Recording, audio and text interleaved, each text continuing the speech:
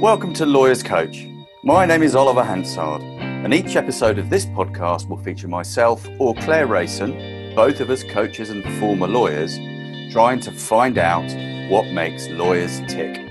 We'll be hearing from various guests and experts, and then at the end of each episode, we will both be reflecting on what they said.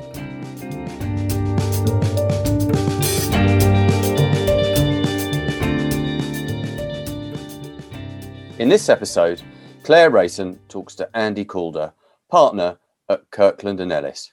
Claire starts by asking Andrew what led him to become a lawyer. It was really just an interest in the legal process, being able to sort of get involved in an area that was completely unique. None of my family had ever gone to law school or had been lawyers in the past, so it was kind of a new field. I was interested in it from a very early age, along with history, and decided there wasn't so much money in being a history professor, so law was the way to go. And since I went in there, it's become more interesting almost by the year. Beginning to never regretted the choice, and I've really begun to see some interesting aspects of the legal profession. It's been a great ride. And you've had quite an interesting journey because we met, I don't want to say how many years ago now because it makes me sound old, but back in London. And I know that you're now based in Houston. So can you tell us a bit about your career and where it's taken you? I was in London. I was actually a trainee at a firm called Herbert Smith, which many folks may have heard of over there. And along with you, obviously, Claire, and really loved practicing in London. But for personal reasons, wanted to move back to the United States or move to the United States. I'd lived here previously and decided I would move back. The obvious place to go from London was New York. So I practiced in New York for many years with Simpson Thacher, and then moved down to Houston actually with Simpson to open their Houston office. I then moved to Kirkland to open their sort of competing Houston office in April of 2014, and I've been at Kirkland ever since. So I've kind of moved around a little bit, but I would say early on my main focus was on M&A, and then it really became energy as a focus, which made the move to Houston somewhat logical from a location perspective. And having practiced both in the UK and the US, I wonder if you could give me some reflections on, first of all, what you think firms in the UK could learn from firms in the US. I think the biggest firms in both countries are actually a lot more similar than people realize. Obviously, they've developed in different ways, but I think they're converging on a similar path, which is really focusing on high margin work, looking to excel in the areas in which they're sort of focused on, and not trying to be kind of a jack of all trades across the board. Whatever the UK firms could learn from the US and vice versa, I think they're already learning those lessons and they've been implementing them for many years. And I think my guess is if I was to come back and practice law in London now, the magic circle would be unrecognizable from where it was when I was in London previously. And you mentioned moving closer together there, and I'm going to use that as a segue into 2020 because I think this has been a year where, ironically, actually, with international travel being closed down, it's been a year where everyone has shared the same experience in COVID and the pandemic. So I just wanted to get your reflections from being over in the US on how that's impacted your firm, what you've done differently this year. The obvious thing is we've all worked from home from pretty much March on. I also think it's caused us to reevaluate pretty much everything in terms of business development, in terms of how we approach things. Prior to the pandemic, I would say in my case, I was probably on an airplane 4 days a week. Now, I don't think I've flown since March of this year. So it's really changed things from that perspective. And that doesn't mean that we haven't been doing business development and looking to get new clients. It just means we've been doing it differently. So we've done it through Zoom sessions or through, other forms of contact over the phone, etc. What we're proudest of during all of this is the way that our attorneys have reacted to the changes, and they've really gone the extra mile and really shown themselves to be fantastically adaptable to a new situation, and particularly a situation where they could have a lot more going on than legal work. They could have obviously significant impact from the virus itself. The first thing we've stressed all along is that health and safety comes first. We'd rather they focus on their own health and their family's health before they think about legal work. And one of the things that I've been talking to some guests about is how the ability to work remotely is also going to change the way that we think about talent. So, you're perhaps a good example of that, where, you were in London, so you worked in the city, then went to New York. So you worked for a firm that was based in New York. You then moved to Houston, and so you've kind of found work where you are, but working remotely gives people the opportunity, obviously, to hire regardless of where people are. Do you think that's going to be something that you're going to see? Yeah, possibly. Look, as I say, there are still some issues with being completely remote. The obvious one is, your first couple of years in a law firm, as you well know, a lot of your learning process is really learning by osmosis. You're sitting in the room, you're hearing more senior lawyers on the phone, how they conduct themselves, how they approach issues, how they sort of move forward. And I would say, the first 6 months in any law firm is really about learning to be in an office. It's learning to be part of a team. It's learning to be a practicing lawyer. And I think that part of it is very difficult to instill remotely. Anyone that says they've got a complete command of how you're going to do that without face-to-face contact, I think is probably not being realistic or honest about it. I think we'll all puzzle through that over the coming years as to whether that's doable. So those are issues with it, and that's the one piece that would prevent me from saying, yeah, you can go hire someone in Edinburgh, Scotland, to do legal work for folks in for an office based in London or Texas or wherever else. Setting aside, of course, the national bar laws and the state bar laws in the US, which would prevent necessarily hiring lawyers from anywhere. I think that the other sort of gating mechanism on that would be basically training, effective training, and the clients want to know that you're effectively going to train your lawyers to the standard they expect to basically be working at a marquee firm. Reflecting on what you've said there, the challenge with giving kind of the junior members of the team that ability to learn by osmosis. Actually, you're at a point in your life, thinking back when I was a trainee, where you didn't have any other family responsibilities, or actually your friendship groups are formed in the office. But when you're at the other end, you've mentioned it yourself, you're able to have dinner with your kids, but you're the people that need to be in the office to provide that learning experience. So it'll be interesting to see how firms respond to that. Yeah, and the issue of isolation is real. I think we had a couple of folks that joined us right before the pandemic started. They came from other firms, they weren't coming in as junior associates, and even sort of those more senior folks. A couple of them picked up the phone to me and said, it really is tough psychologically to basically have your only contact really be at the end of a phone call. Most of the time, if they had any contact, it was over the phone, and of course they didn't really know people that well at their new firm, so it was tough for them to sort of build those bridges that you would normally have built with new colleagues. So we've done a number of things to try and fix that, and we're working on it. And I do think it is possible to move firms during these times, obviously, but it's tough. There is an isolation aspect there, and I think that would be the thing I'd be most concerned about, particularly with brand new first years coming in, where it's such a steep learning curve to begin with, and it's such an intimidating thing to walk into a law firm. It's something that we will really have to manage if the work from home environment continues. And you've mentioned there that you have tried a few things. Is there anything that you think you've done that's worked really well that you'd like to share?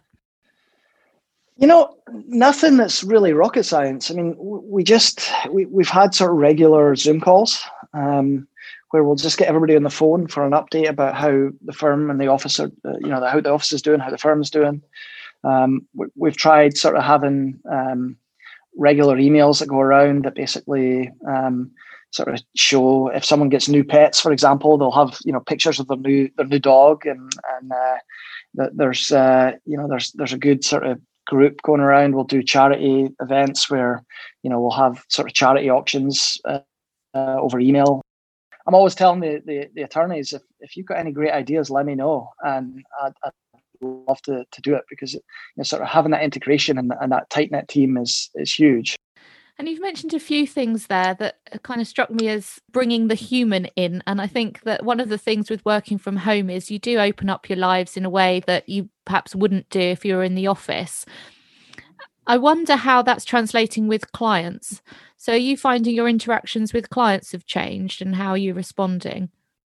Not so much, but I think that's because in many cases, many of my clients were people that I grew up with. We sort of started really from a private equity perspective. We've now moved into more strategic work, but it was originally it was mainly a PE client base, and they were sort of growing up at the same time I was as an associate, and I think that was the case for a lot of the folks that I work with, a lot of the partners at certainly in our office, and I think generally at the firm. So many of them were friends before this, and folks that I would text with, or I'd call, or I'd chat to, and not necessarily about work. We'd sort of occasionally would get together with families, etc. So I sort of had that degree of that with many of my clients to begin with.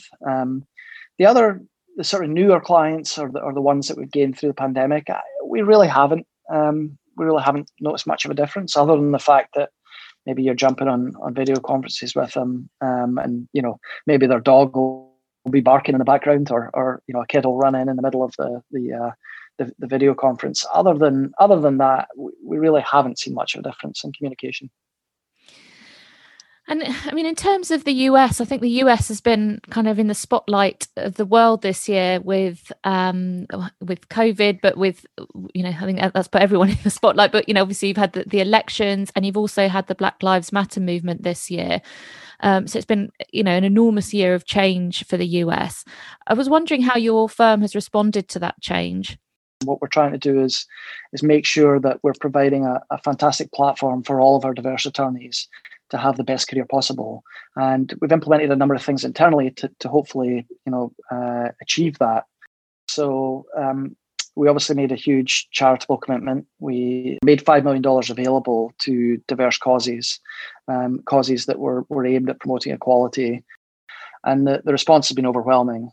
But the money side of it's almost the easy side. The more important side is basically making our attorneys feel as though they have a great career at Kirkland, and we will promote diversity throughout our organisation. We really have focused from the very highest level, including from our chairman down, on ensuring that it's an absolute bedrock principle of the firm. The final thing we've tried to do is obviously make the place a safe space for ideas, and a safe space for our attorneys to sort of let us know, what they need to progress their careers, and how we can improve. And I love that idea of kind of a safe space for ideas, because that for me is really key, to be able to encourage ideas from all quarters. And you've mentioned it obviously in the context now of diversity, but you mentioned it earlier as well when you were talking about isolation and in a different context.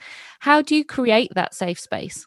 Yeah, so I don't want to pretend we've got all the answers, because we don't. We're continually trying to get there, and also just create a culture where folks are not afraid to call a senior partner or walk in a senior partner's office, or basically find a way to get their ideas across. We have to make sure that people realize that if you come forward with an idea, we may not adopt it. People may not agree with it. It may not be an idea that ultimately has traction, but you should absolutely feel that there will never be sort of any negative implication of coming forward with that idea. Thinking about lawyers, I'm going to change tack slightly now. Kind of the lawyer of the future. I think, for probably for as long as we've both been in the law, it's always been talked about that, lawyers need to be more than just technical lawyers. They need to be able to, relate to clients. They need to be able to have different soft skills. And obviously, as time's moved on, technology has begun to be something that lawyers need to embrace. How do you think that changes the way that we need to train our lawyers? Oh, that's a good question. I mean, obviously, it depends which era or which sort of time period you come from. again, I might be embarrassing you here with revealing your age, but but if you recall, back when we were trainees, we didn't even have BlackBerries. We basically if on kind of a Friday night, if the client didn't tell you had to be there over the weekend, then you would go home and you'd have your mobile phone, but you wouldn't have you wouldn't be able to get emails. So the client 9 times out of 10 couldn't reach you until Monday. These days, if you started from that starting point, the biggest change would be iPhones and BlackBerries and email on your phone. If you start from a younger generation, then for them they're taking it to a new level, which is they need to know how to obviously operate Excel. They need to be able to sort of run not models, but certainly be able to run basic math to test whether waterfalls and JV documents, for example, whether they work economically. You want to be able to basically run numbers through it. That's the ultimate litmus test. And then this next generation coming up, who would take that for granted, they need to be able to work, to effectively communicate over a video conference, to be able to put presentations up on Zoom, etc. So I think it's a difficult question to answer because it depends which stage you started from. Because if I said to today's generation, one of the key technologies you've got to be trained on is you've got to be able to answer emails on your iPhone, I think I would get some strange looks. I think they would basically call me a granddad. But I think equally, the some of the changes that are happening now around video conferencing, probably in 10 years' time or 5 years' time, even the next generation coming up will take that as completely, just part of the background noise of their job. So it changes almost on a generational basis. I would say, to go back to the start of the answer, the job now from a connected perspective compared with where it was when we were practicing in London, it's unrecognizable, for good and for bad. The upside is you can stay in touch with your clients. Your clients can reach you very quickly. So you can always be available to them. The downside is you can stay in touch with your clients. They can always reach you and you're always available to them. So there are upsides and downsides to the technological revolution, but you can't deny that the technological revolution has happened in the legal industry. And I guess the interesting reflection there is there might be things that we can learn from the generations that are following us, because actually there are certain things, particularly from a tech perspective, where they're going to do it so much better. It's quite humbling the first time that happens, because you think you're quite tech savvy, and then you realize it's not because you're not good at something, it's because you didn't even know it existed. No question. We'll all learn from the younger folks, and it's good. I mean, it's definitely made things more efficient. No question about it. That was Claire Rayson talking to Andrew Calder, and I've got Claire with me now. Claire, I noted Andrew's openness for his team to always come to him with ideas. Did that strike you? Yes, absolutely. And I think, it was mentioned a couple of times how, he really did want all of his attorneys to feel like there was a safe space for ideas and for sharing. And I think that, that's something that I think particularly as everyone's working remotely is going to be harder to achieve than it perhaps sounds. I think, when you're in an office environment, it's quite easy to have an open door policy, to, work open plan, to encourage that kind of cross-fertilization of thought and ideas. But something much harder to achieve perhaps in this remote working environment that we're all in. I think that's right. And that kind of is consistent with what Alice Stevenson was talking about in terms of really trying to make the way the firm operates far more human. Yeah, and I think it's interesting. I've had, lots of conversations recently around the different models of firm that exist. And obviously, the remote working model is one that lots of firms have had for a number of years now. And I think that the firms whose model has always been a remote one have really focused on that cultural aspect. And they've really focused on, how do we make sure that everyone feels that they're part of a team, even though they're not working in the same place. And I think that perhaps some of the firms who, have this kind of way of working has been forced on them, perhaps initially were thinking about the technology, they were perhaps thinking about process. But I think as time goes on, there is a realization that cultural piece is really important. And if firms don't get it right, it's really going to have an impact, I think. And that's for firms large and small. It sounds like with Alice, that was a real focus of hers. And with Andrew, similarly, creating that openness, creating that safe space, that cultural safe space is a real priority.